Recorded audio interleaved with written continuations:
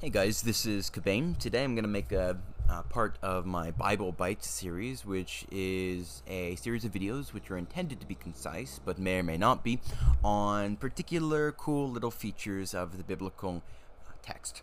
Before we get into the subject of today's video, I just want to say that if you have not become a patron, but you enjoy these videos on a regular basis, please consider becoming a patron. The top tier provides a guaranteed hour of one-on-one discussion on an issue of your choice every month. There's some premium content at the lower tiers, but really it is simply essential for me in terms of being able to produce videos of reasonable quality and quantity.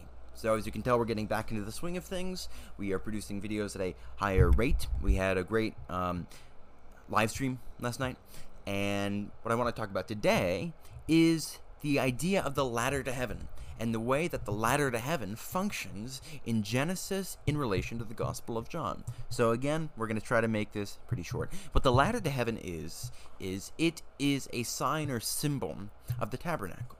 When Jacob sees the ladder to heaven, it can be visualized as a stepped pyramid. It is a artificial holy mountain where one can step by step ascend towards God. And there are angels that are ascending and descending on it. The angels are God's ministers. God actively communicates himself to the world and receives the world back into his own heart.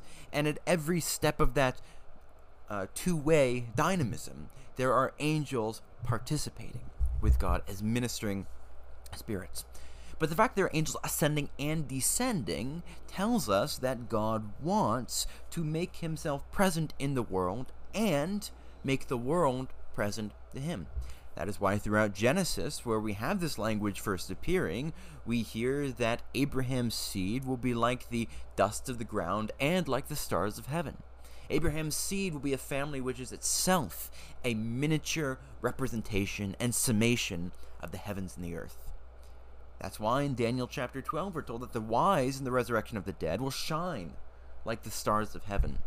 They have fulfilled their destiny and have become like the ground and the sky, like the heavens and the earth alike. But in the book of Genesis, when Jacob sees this vision of a ladder to heaven, he is also seeing something which is going to anticipate the most important structure in the Hebrew Bible, and that's the tabernacle, which is then developed into the temple. And when you look at the tabernacle, there are these interesting little design features. For example, you have a pole, or a couple poles, which go horizontally through the tabernacle outwards in, so from the courtyard to the Holy of Holies. This is a way of showing the vertical symbolism of the horizontal tabernacle. The further you go inwards, the further you are ascending upwards to God. Inwards is upwards. That is why priests have on their garments tassels which are identical to one of the Hebrew words for wings. The priests are flying up to the heavens and are dwelling with God in the heaven of heavens. In the book of Psalms, we're told about birds which nest in the holy temple, because birds are symbols of angels, and angels are heavenly ministers in God's sanctuary. The 24 chief priests in the Davidic liturgical system correspond to 24 angelic elders in the book of Revelation, which is why you then have 24 named or identified angels who act throughout the book and walk off stage, allowing men to be vested, crowned, and to take their place. But when you think about these poles which run horizontally through the tabernacle, the symbolism calls us back to the ladder to heaven, by which God climbs down and man climbs up. Moreover, it is in this context that Jacob names the local city Luz Bethel. Jacob places his head on a stone. He then anoints that stone with oil, The head and his stone are being identified with each other, such that the anointing of the stone symbolizes the anointing of his head. Jacob, as a human being, walks upright and thus is himself a conduit by which heaven descends to earth. Jacob and his family is the seed through which God is going to proclaim his name to the ends of the earth. And it is from the person of Jacob that you have the priestly nation, who will administer the rituals and the liturgy of the sanctuary. It is from the line of Jacob that you have the Levitical orchestra, who in the structure of the genealogies of Chronicles are the peak of all creation. The whole human family was created so that God might make musicians. That is why musicians are mentioned in the, I believe it is the last or second to last generation of the dynasty of Cain. As man matures, man develops according to a certain pattern. An egg is always going to change. The question is, when it changes, will that change be for good or for ill? The song that is written at the end of Genesis 4 is a song. There are instruments, but it is celebrating and commemorating evil instead of good. Well, when Jacob names Luz Bethel, which means house of God, another way we know we're talking about the sanctuary, the place where God dwells with his people, Bethel, we meet later in the Bible, is one of the places where the tabernacle will dwell in the period of the Judges. People read Deuteronomy, they think that the place which the Lord your God shall choose refers to Jerusalem. No, there's a reason it's not named. It's not named not because, it's the historical critic who's trying to disguise him, or the JEDP source who's trying to disguise his forging hand. It is rather because the location of the central sanctuary moves around. The tabernacle dwells at Shiloh, it dwells at Bethel. Ultimately, the central sanctuary comes to Jerusalem in the days of King Solomon. But it moves around. And Jacob names Luz Bethel, the house of God, upon seeing this vision of the ladder to heaven. Now, Jacob is going to undergo a spiritual and physical journey in his history with Laban. Jacob is persecuted by Laban. Laban changes his wages constantly. When Jacob tries to flee, Laban chases him to a river. We have an echo, an anticipation of what is going to happen when Israel is oppressed by Egypt. Egypt is going to enslave them for no wages. Pharaoh is going to pursue them to the Red Sea. But ultimately, Israel will come through the sea and possess their inheritance. Notably, when Israel journeys through the Red Sea and comes to the Holy Mountain, they are led by the glory cloud of God. This is the dwelling of God, which centers itself in the tabernacle. And that is what is going on in the story of the ladder to heaven. But I want to point out to you that when Jacob returns from his sojourn with Laban, when he returns to the land of his inheritance, we are told that he came to a place called Sukkoth, or cloud. Jacob has begun in Genesis 27:28 at the bottom of the ladder to heaven. But through his suffering, through his being persecuted, he ascends step by step that ladder to heaven and is exalted, so that his very pattern of life is reshaped and restructured after the pattern of God's life. God says in the scriptures, "Walk before me and be perfect." And what is the sign of Jacob's ultimate victory? What is the sign that he has wrestled with God and prevailed? That God, by wrestling with him, has made him strong. That's what fathers do. They wrestle their children to make them strong. God has shaped Jacob through his persecution, through his suffering, and has made him strong. And the sign is that his mode of walking changes. He now walks with a circumcised hip. And the meat on the socket of the thigh is now consecrated. It is holy meat. It belongs to the inner presence of God. And this happens when Jacob is ascended to Sukkoth, to cloud. He's ascended above the stars of heaven. And because he has ascended above the stars, he can now sow the world with new life. His son, Joseph, descends into a well and is brought up again. And that blood, which marks Joseph's descent and ascent, sprinkles Egypt and produces a great harvest, such that it is not like at the beginning of Genesis, where there are seeds from every plant in the earth, which are stored on the ark. No, a famine strikes the whole face of the earth, just as a flood had struck the whole face of the earth. But this time, there's a harvest, and not just the seeds. It is all nations, and not just 8 people, one single family. There is similarity, and there is also distinction. At the beginning, there's a judgment by water. At the end, there's a judgment by heat, fire, the famine. This is a judgment by fire, anticipating the last and final judgment. Another interesting point which we can note in relation to Jacob's journey up the ladder to heaven is the significance of goats in Jacob's story.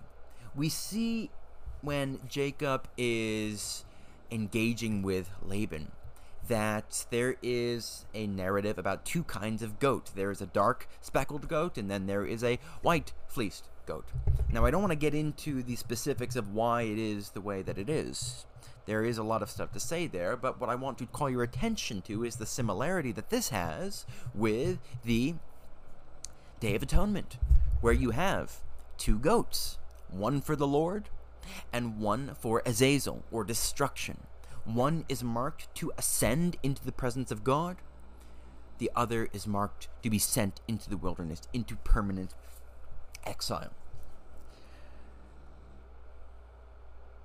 So this twofold theme is already being developed here in the life of Jacob.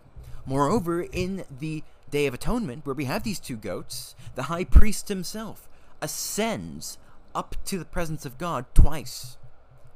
And as he ascends up to the presence of God, once for himself, once for the nation, he carries a censer, which is producing a cloud of incense around him. He ascends on a cloud into the throne room and presence of God and sprinkles the world clean. Well, likewise, Jacob comes to a place which is called cloud, and his son Joseph is the one who sprinkles the world clean by his blood. Now, in case you think that's just a fancy allegorization which is too clever for its own good, I can provide a much more detailed argument at some other point, but the theme of rain from heaven, of Joseph being that rain from heaven, of the blood of Joseph corresponding to that rain from heaven, of there being a harvest, not just seeds, which are produced by that rain from heaven. Every one of these points can be given a robust and conclusive, in my view, defense. So it is not just an arbitrary allegorization. This stuff is really there in the biblical text because there really is one divine author who oversaw the entirety of biblical history and thus oversaw the entirety of the Bible. We see that when Jacob comes back from his sojourn, we're told that the sun rose upon him. Well, what are we told in the book of Malachi? In the book of Malachi, it begins with the struggle of Jacob and Esau, Israel and Edom. And then we're told, Malachi 1:11,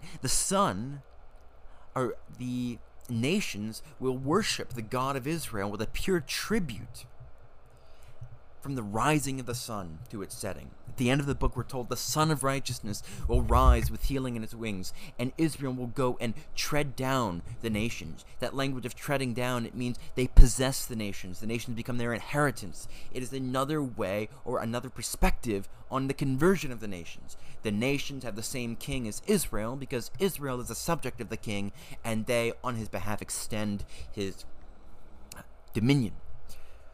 Well, moreover, we have the theme of the harvest going on in the book of Malachi. We've just talked about the harvest in the story of Genesis, how Jacob sows the world with the blood of his son, and thus produces a great harvest of grain. Joseph encounters a cupbearer, and a baker. Bread and wine are encountered. Joseph feeds the world with bread, the bread of life. Well, what is a pure tribute, a mincha, in the book of Malachi? Tribute offering is a offering of, what else? Bread and wine. Leviticus 2 mentions the bread, and then when Israel comes into the promised land, they use the abundant grapes to produce rich sacramental wine, which is placed on God's altar. But they are not permitted to drink from that wine until the new covenant, where Jesus says, "Drink of this, all of you. This is my blood of the new covenant, which is shed for you and for many for the remission of sins." So you have a harvest in Genesis after Jacob ascends and the sun rises on him. In Malachi, you have a harvest. You have a tribute of bread and wine, sacramental bread and wine. Read Genesis, I think it's chapter 45. You have a feast of Jacob's family. Well, this is the feast produced by the great harvest, which emerged because of Joseph's own persecution. It is by his blood that a harvest is produced, and that harvest corresponds to the nations of the world. The Feast of Ingathering is the harvest of the nations. It's the ingathering of the harvest, agriculturally. But this is the feast in Israel's calendar where they sacrifice 70 bulls. 70 is the number of the world's nations. The world in its existence was perpetuated through the sanctuary because Israel made intercession both for themselves and for the nations of the world. 70 bulls, 70 nations. Ingathering of the harvest, well, a great harvest of 7 years in the story of Genesis. And what do you know? Joseph is said to be father to Pharaoh. When we read about a harvest, it is a harvest which is produced from new seed. Seed grows, it expands, it multiplies, it branches out, it produces a great harvest. The language of offspring is already connected with the language of agriculture.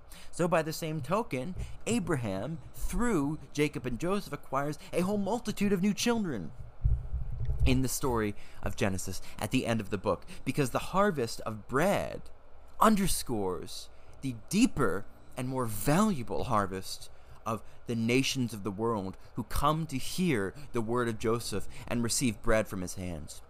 Pharaoh says that in Joseph there is the spirit of the holy God. Pharaoh was a pious man. He's in heaven. Joseph marries the daughter of Pharaoh. Remember, Pharaoh is said to be the son of Joseph. Joseph is father to Pharaoh. Abraham is to be the father of many nations. That's the context where we're told that Abraham's seed will be the dust of the ground and the stars of heaven. Well, here we are, my friends. The seed of Joseph's blood goes into the earth and produces a great harvest so that all the nations come to know the God of Israel. The sun which rises does not rise to scorch the nations to death. It rises with healing in its wings, so that that which was once a deadly famine rather becomes the instrument by which God shines his light on all the nations of the world. And this occurs precisely because Jacob has ascended through suffering. He has gone through the experiences that he has gone through and has produced a son. And those life experiences, the good and the bad, have shaped his son. And the son, so being shaped, now goes to Egypt, even though he is persecuted. Goes to Egypt, and God sees to it that he rises to rule the nations. And as Isaiah says about the Messiah, in him shall the nations hope. That's why in the Gospel of Luke we're told that Jesus is called the son of Joseph. Is this not the son of Joseph? There's a double meaning to this text here. He's, of course, the adopted son of Joseph, the husband of Mary, and he is also the Messiah, the son of Joseph, the one who illumines the nations. Because in the Gospel of Luke, he is identified as the son of Joseph right after he talks about the ministry the Old Testament prophets made to the nations. Go back to the theme of the Day of Atonement now. Day of Atonement, the high priest ascends on a cloud, just as Jacob has ascended to Sukkoth, which is cloud. And what does he do? He sprinkles the world clean. The tabernacle is a representation of the world. When the high priest sprinkles the world, and what does he sprinkle it with, by the way? Blood. Blood. So Joseph's blood, his bloody garment here, corresponds symbolically to that. Actually, you look at Leviticus 1, you go through the distinct ascension offerings, it matches blow for blow the specific, distinct patriarchal narratives of Genesis. And the main ascension offering matches the narrative of the Exodus and the covenant. But what are we told in Isaiah? We are told that the servant of the Lord, who is a high priestly figure, he will sprinkle many nations. The high priest descends on a cloud and sprinkles the world by blood. And in Isaiah, we're told that in the age of the Messiah, because the servant is the Messiah, We know that because Isaiah 55 says that his mission fulfills the covenant God made to David. The servant is the son of David who fulfills David's covenant and brings everyone into the inheritance of David's family. That's why in Isaiah 54 to 55 we hear about servants in the plural, not just a singular servant. The singular servant was Israel, and Israel is whittled down to one man, the Messiah, the son of David, and the son of David expands out to incorporate all Israel and the nations alike. That's why Isaiah 6, we see that God takes a tree, he whittles it down to a stump, and then he says he's going to whittle it down even more. But all of this rolls together, and it's based on this narrative we read in the book of Genesis, what seemed to be straightforward historical narrative, perhaps superstitious historical narrative. That sort of thing doesn't happen, one might think. There is an immense depth undergirding this historical narrative. So it has to do with the conversion of the nations. It has to do with the Messianic age, the suffering servant. It has to do with the Day of Atonement, the tabernacle, the high priest. Everything in Scripture isn't everything else. This is what Scripture interprets. Scripture really means. Every detail interprets every other detail. And it's tough, but it's very beautiful. Well, let's take it a bit more specific. Daniel chapter 7, the Son of Man, the Son of Adam, ascends on the clouds of heaven to the throne of God to receive a kingdom. We're told that this is a sign that the saints of the Most High are to receive a kingdom. How is it the saints of the Most High if the Son of Man is Jesus? This is quite straightforward.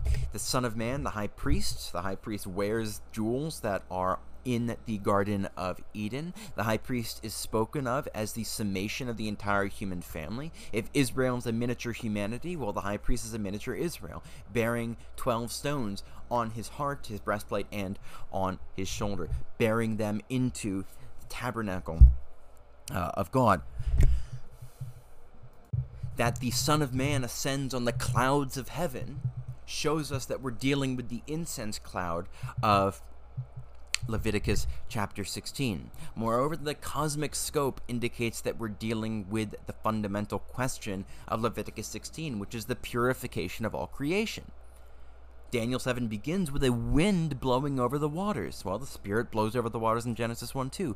And Daniel looks 7 times, and those 7 lookings correspond very precisely with the 7 creation days. I've talked about that on my blog. Jesus is the Son of Man, and the church is the Son of Man, because we are incorporated into Jesus. Jesus says, I go to prepare a place for you so that where I am, you may be also. We are the children of Adam in Christ, the true children of Adam, who are the heirs of the household, because he is the Son of Adam, the one whom Adam was meant to father. And in the Gospel of John, this is developed in a rich and detailed way, incorporating all of these themes we have just looked at here. I don't have time to go into every single one of them, but I do want to just, before we get to the main subject of what I do want to cash out in John, just point out the connections to the harvest theme in the Gospel of John. Think about how the Gospel ends with Jesus sitting on the shore after his resurrection, reinstating Peter as the chief of the apostles, the foremost of the apostles. This isn't a video about the papacy. If you want to talk about that, go watch a video on the papacy. But as foremost of the apostles, he's restored when Jesus says, feed my sheep. What is he to feed the sheep with? Well, what is Jesus feeding him with? He is feeding him with bread and fish. That bread and fish, of course, corresponds to the feeding of the 5,000, which was likewise bread and fish. But here, at the post-resurrection appearance, Jesus says to his apostles, take and eat. That is language only elsewhere used in reference to the Eucharist. It is not typical language, even as it is short. Take and eat, Jesus says. He gives them food which has been cooked over a charcoal fire, just as the altar is burning with the presence of God. The presence of God which unites divided pieces of the animals into one single cloud of smoke. Peter has chosen his community. He denied Jesus at a charcoal fire, the only other charcoal fire in the Gospel of John. He did so because he was embarrassed. He wanted to be accepted by those who asked him to deny Jesus. Now he decides that it is Jesus' opinion which really matters. It is only Jesus' opinion which matters here in the Gospel of John. the theme of the harvest of bread is echoed several other times throughout John. Think about what Jesus says. The fields are white and ripe for harvest. Would that there were enough laborers to reap. The apostles are those laborers, which is why Peter's reinstatement and the ordination of the apostles in John 20 when Jesus breathes the Spirit on them, it's why it's such an important point. And you have, of course, the Eucharist itself. Whoever does not eat my flesh and drink my blood has no life in him. That is what it's all pointing to. It was not Moses who gave you the bread from heaven. It was my Father who gave you the real bread. For the bread from heaven is he who comes down from heaven and gives life to the world. I am the bread of life. That is what everything is pointing towards. Just as Joseph's blood gave birth to a harvest of the nations, so Jesus' blood gives birth to an even greater harvest. He says, when I am lifted up from the earth, I shall draw all men to myself. Israel and the nations alike. Let's focus in on the terminology of the ladder, and let's use that to look at these high priestly themes in John. First, the ladder.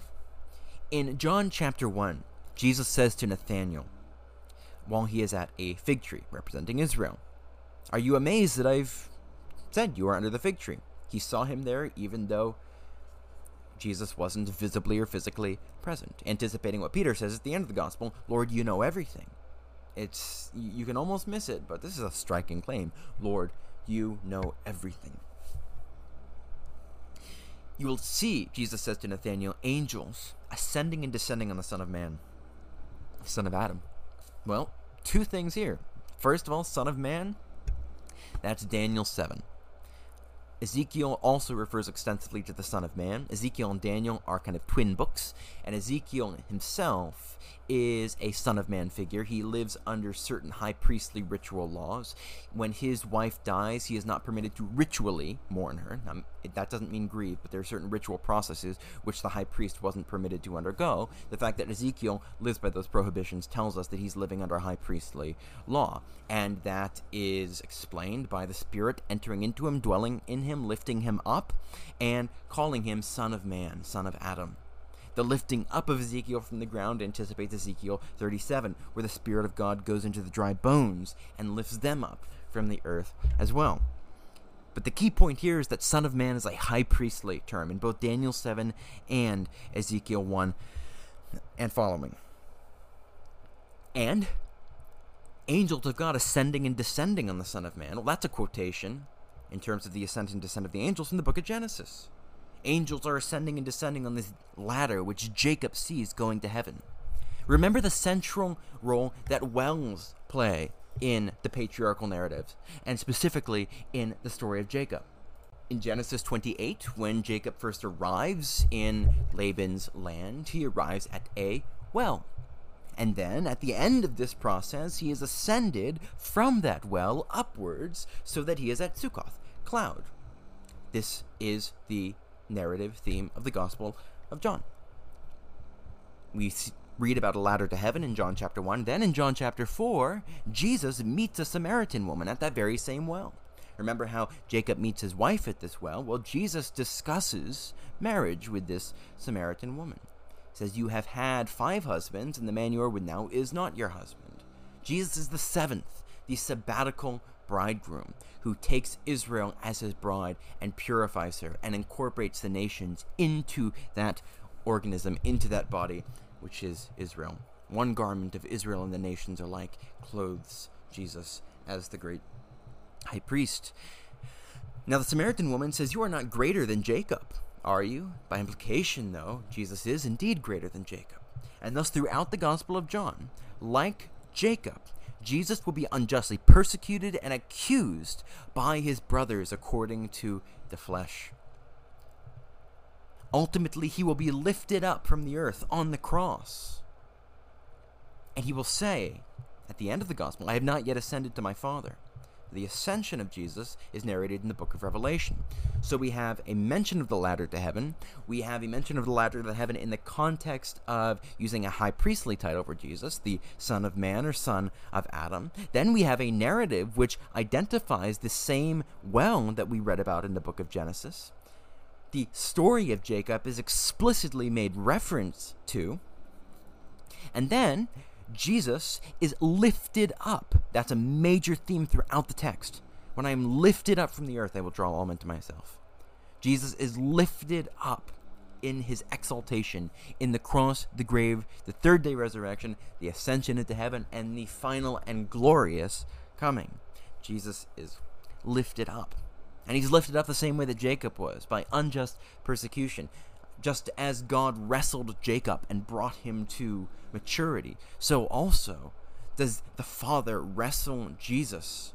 And because Jesus is the perfect Son, the divine Son who appropriates human nature to himself, he responds perfectly to every one of his Father's moves, so that God's purpose in realizing human nature in its complete glory is accomplished. He grew in wisdom and stature. As wise as a person can be at 12 years old, given the nature of what it means to live in a 12-year-old body, Jesus was that wise. As wise as it is possible to be at 15 years old, given the fact that the body is objectively developed at that point in time. Jesus is that wise. He is perfect at every stage of his life because of his relation with the Father, because the Father wrestles him, makes him strong, because, as Hebrews says, he learns obedience from his Father.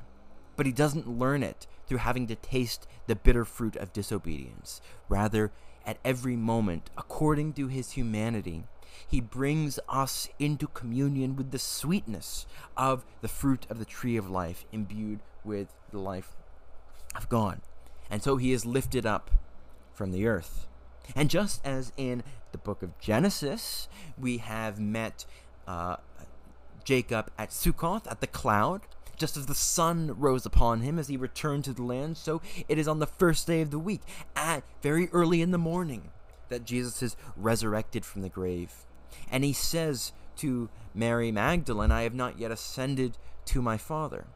And in Revelation 4-5, Jesus ascends above the sea of crystal, which is the firmament of Genesis chapter 1.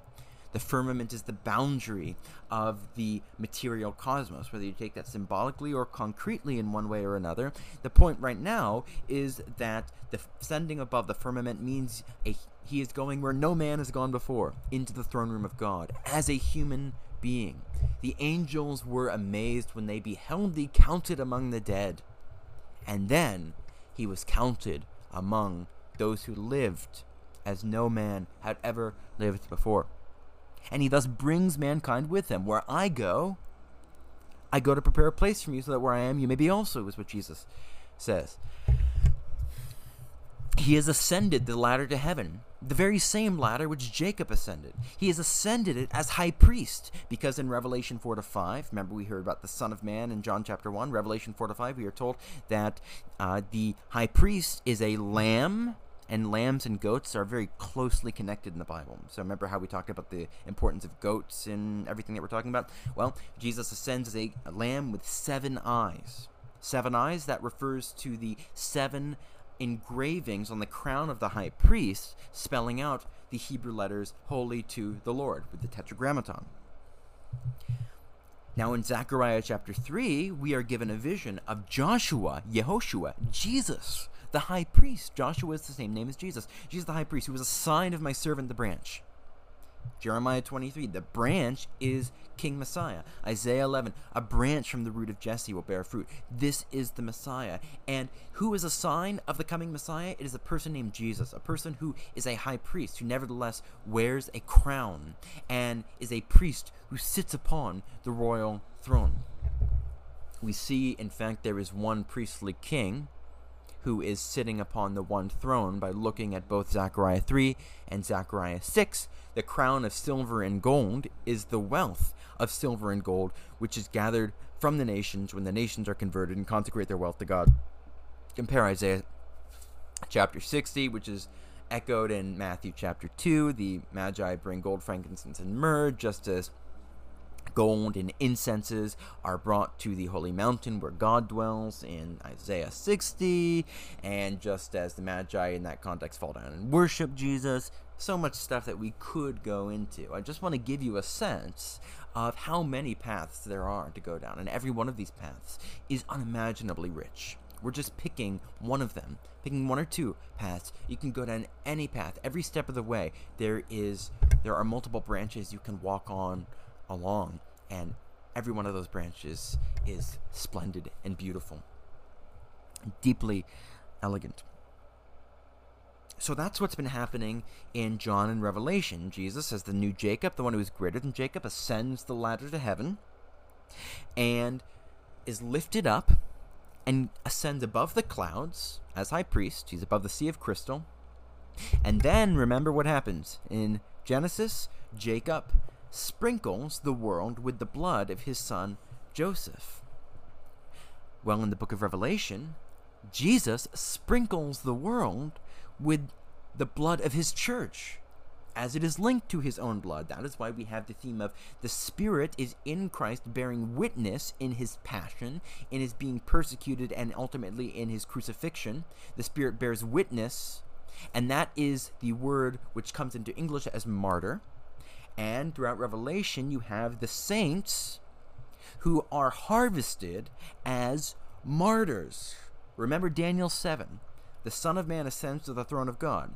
It is a sign of the saints of the Most High receiving the kingdom, because the high priest, the true Son of Man, ascends on a cloud of incense. As the Son of Man ascends on a cloud, he ascends twice, once for himself, once for the nations. So, by that very token, the Messianic Son of Man ascends once in his own person.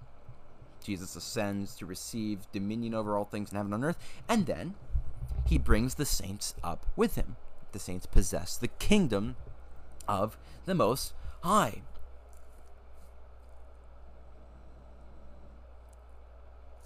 Many directions we can follow here. Well, Revelation is filled with echoes of the Day of Atonement. For example, the woman who rides the beast in Revelation chapter 17, it says that she goes to destruction. Well, that is a reference to the goat, the beast, the goat is a kind of beast, who goes to Azazel in Leviticus, which means go to destruction, where the other goat goes to the Lord. Well, that's Jesus, the Lamb of God, who goes to the Lord, who ascends above the sea of crystal, where Jerusalem goes to destruction, because the Jerusalem of this period is one which has defined itself in opposition to Jesus. The whole blood of all of the martyrs of the Old Testament falls upon Jesus, who was in the likeness of sinful flesh and died for sin so that he might condemn sin in the flesh, and it falls upon Jerusalem, Jesus says in the Olivet Discourse. You are either exalted, glorified, or destroyed in judgment. Another one of these Day of Atonement themes that we read about in the book of Revelation is where we have the 7 bowls. Well, throughout the Day of Atonement, the high priest sprinkles blood on the various furniture of the tabernacle, purifying it. And he sprinkles it. Whenever he sprinkles it, it's a 7-fold sprinkling, because he is renewing that which is endowed to the creation in creation week, which is 7 days, as you can tell by the word week. Well, the 7 bowls can also be seen as 7 chalices. How are they filled? They are filled with the blood of the saints. We are told God treads out the wine, which becomes the wine of his wrath. And he harvests the saints as the witnesses of God. In Revelation, I think it's Revelation chapter 14, either 14 or 15. Jesus has sprinkled the world with his blood and with the blood of his saints, and has brought the world from glory to glory. Moreover, just as the world was sprinkled with the blood of Joseph, just as fire was revealed on the earth, just as the heat of famine was revealed on the earth, producing harvest in one part and destruction in another, so also do we find that Jesus casts fire on the earth in Revelation chapter 8. Jesus in the Gospel of Luke, I came to cast fire on the earth, would that it were already kindled. Well, in Revelation 8, we have a figure who's called another angel. I won't prove this now. I've talked about it in other videos, but this is Jesus acting in his office as angel of the Lord, as head of the Old Covenant, which was a covenant administered by angels. He casts fire on the earth, and the language that is then used echoes very closely the language of the Sinai covenant. Pentecost is when the law is written on the hearts of God's children. The Pentecost of the Old Covenant, the Feast of Weeks, celebrates the descent of the glory of God and the gift of the law on Sinai. So you have peals of thunder and lightning and so forth when he sends the Spirit on the earth, just as the same happened when he sent the Torah on the earth in the story of Exodus chapter 19.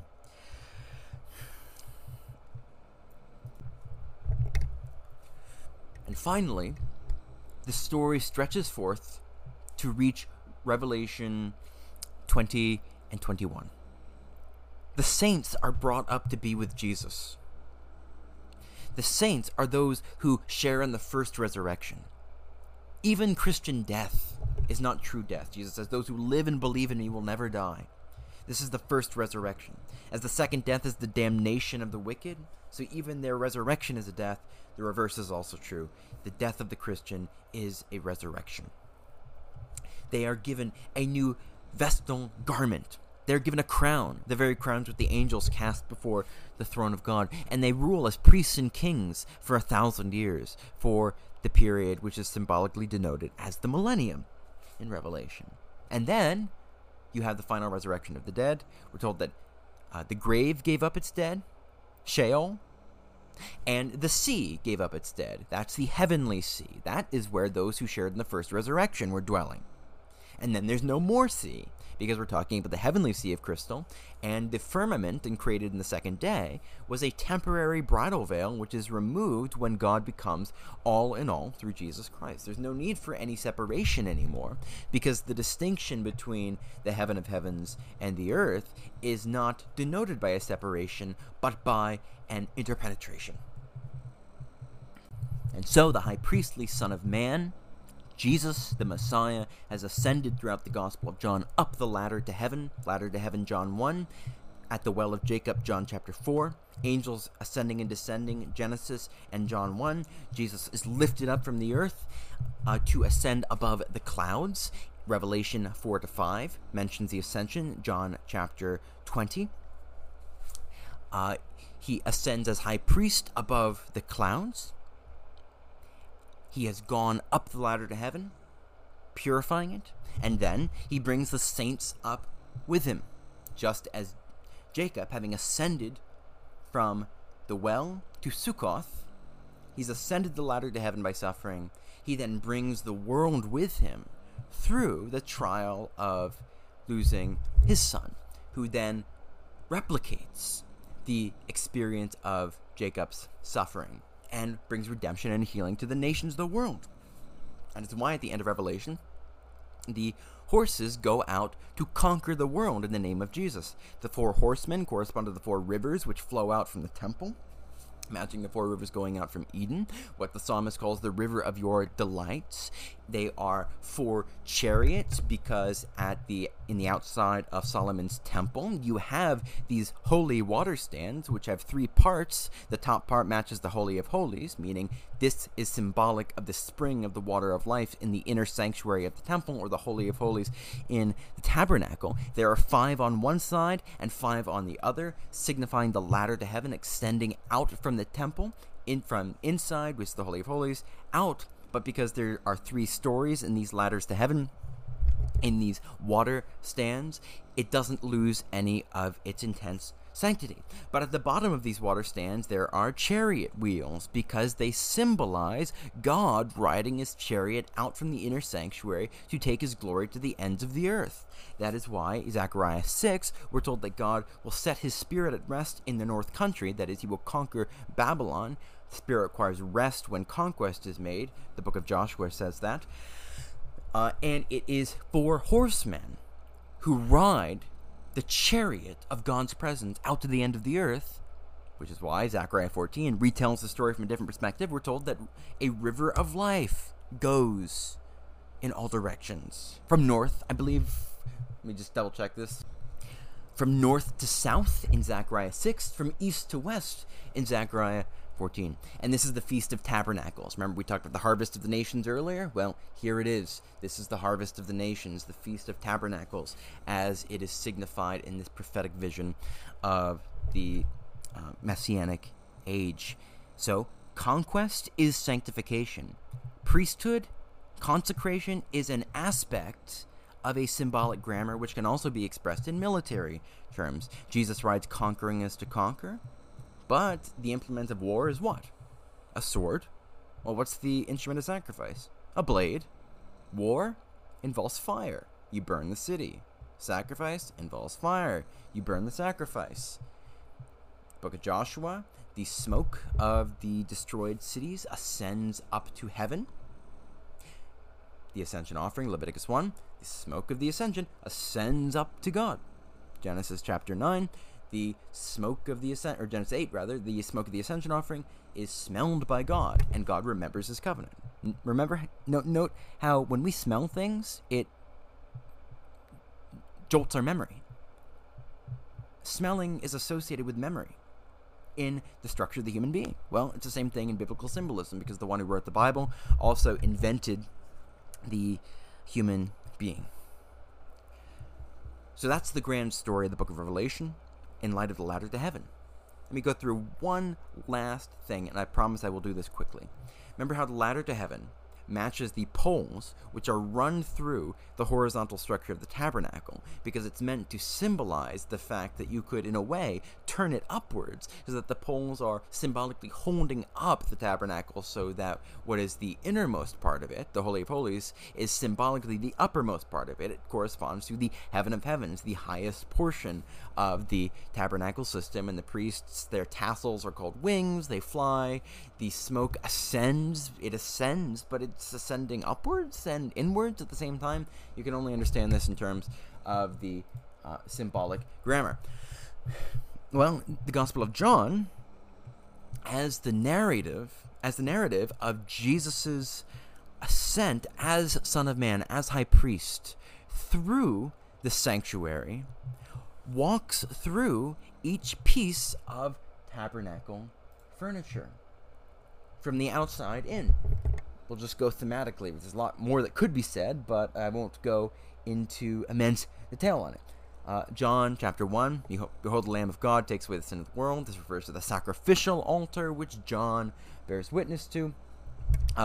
As you move inwards, you have the water basin, which separates the holy place from the courtyard, and this corresponds to the discussion of being born of water and the Spirit, which is immediately followed by a narrative of the baptisms of John and Jesus, one of the many ways we know that they are in fact speaking about baptism. Well, as you move inward from the courtyard to the holy place, we first pass through the well, which the Samaritan woman is drawing, continuing the theme about water and the water basin that was echoed in John chapter 3. Well, then you move through John 6, which is about the feast of the flesh and blood of Christ, the body and blood of Christ, bread and wine. Well, that corresponds to the bread of the presence, which is placed on the table in the tabernacle, the table of showbread, or the table of face bread. We also have in John 7-8 discussions of light. Jesus says, I am the light of the world. He says this during a ritual which accentuates the lights of the tabernacle. And there is an extended section focusing on the theme of light. Jesus talks about those who are blind. Jesus talks about those who are sons of light. Jesus calls Lazarus out from the tomb, inviting him to wake from night to day. And then we move to the procedure from the holy place into the inner sanctuary. At the altar of incense, Jesus prays his high priestly prayer. Having celebrated his liturgical service in the holy place, having actually celebrated the Eucharist, which is not described in the Gospel of John, because John expects us to know the synoptics, well, Jesus' prayer, "Let my prayer arise and thy sight is incense," Jesus' prayer brings him into the presence of God, and that is when Jesus is crucified. "And when I am lifted up from the earth, I will draw all men to myself."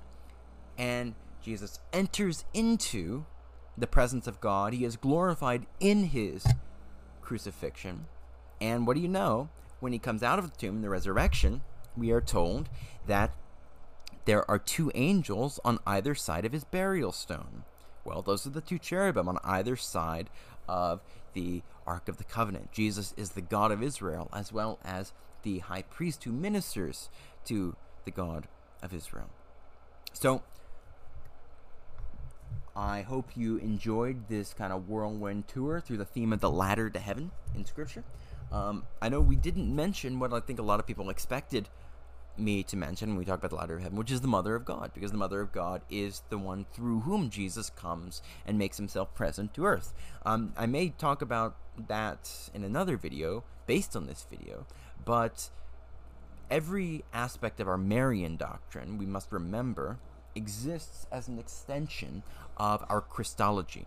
Mariology is a revelation of Christology. Mariology shows what Christology does for us. So I wanted to look at the inner biblical logic of the ladder to heaven, the tabernacle, and so on, before we get to the specifically Marian aspects of this theology. And there are specifically Marian aspects. Throughout the Gospel of John, you have 6 different women who are called woman by Jesus, and every one of them has a relationship to the major symbolic archetypal women of the Old Testament. Among them is the Virgin Mary. The Virgin Mary is appointed the mother of the beloved disciple. Well, the disciple whom Jesus loved, he is a symbol of all Christians. He dwells at the side of Jesus, just as Jesus dwells at the side of the Father. He signifies all Christians dwelling in the side of Jesus. Thereby, when Jesus says, "Behold your mother," he is thus speaking to us all. Moreover, the language echoes Pilate's "Behold the man." Behold the man is Jesus the last Adam. Behold your mother. This is Mary as the new Eve. Mary makes intercession and brings Jesus to bring out miraculous wine. The wedding at Cana, well, it is at the gift of Mary to the beloved disciple as mother that we see another gift of wine, which flows out with water from the side of Jesus. There we have bridal themes, of course. Mary's made from this, or Eve is made from the side of Adam. You have life-giving water and blood coming from the side of Jesus. It's hard to miss this sort of stuff. And of course, anything that talks about the temple, the tabernacle, the sanctuary, is going to be archetypally feminine in character, because God built Eve out of Adam's side, just as Cain built a city for his son Enoch. So, we could just keep going and going, but I said at the beginning of the video, it's meant to be short, but who knows, and I really did mean it to be short, but, it just never happened. So, I hope you enjoyed it. I particularly enjoyed making today's video, so I will see you soon.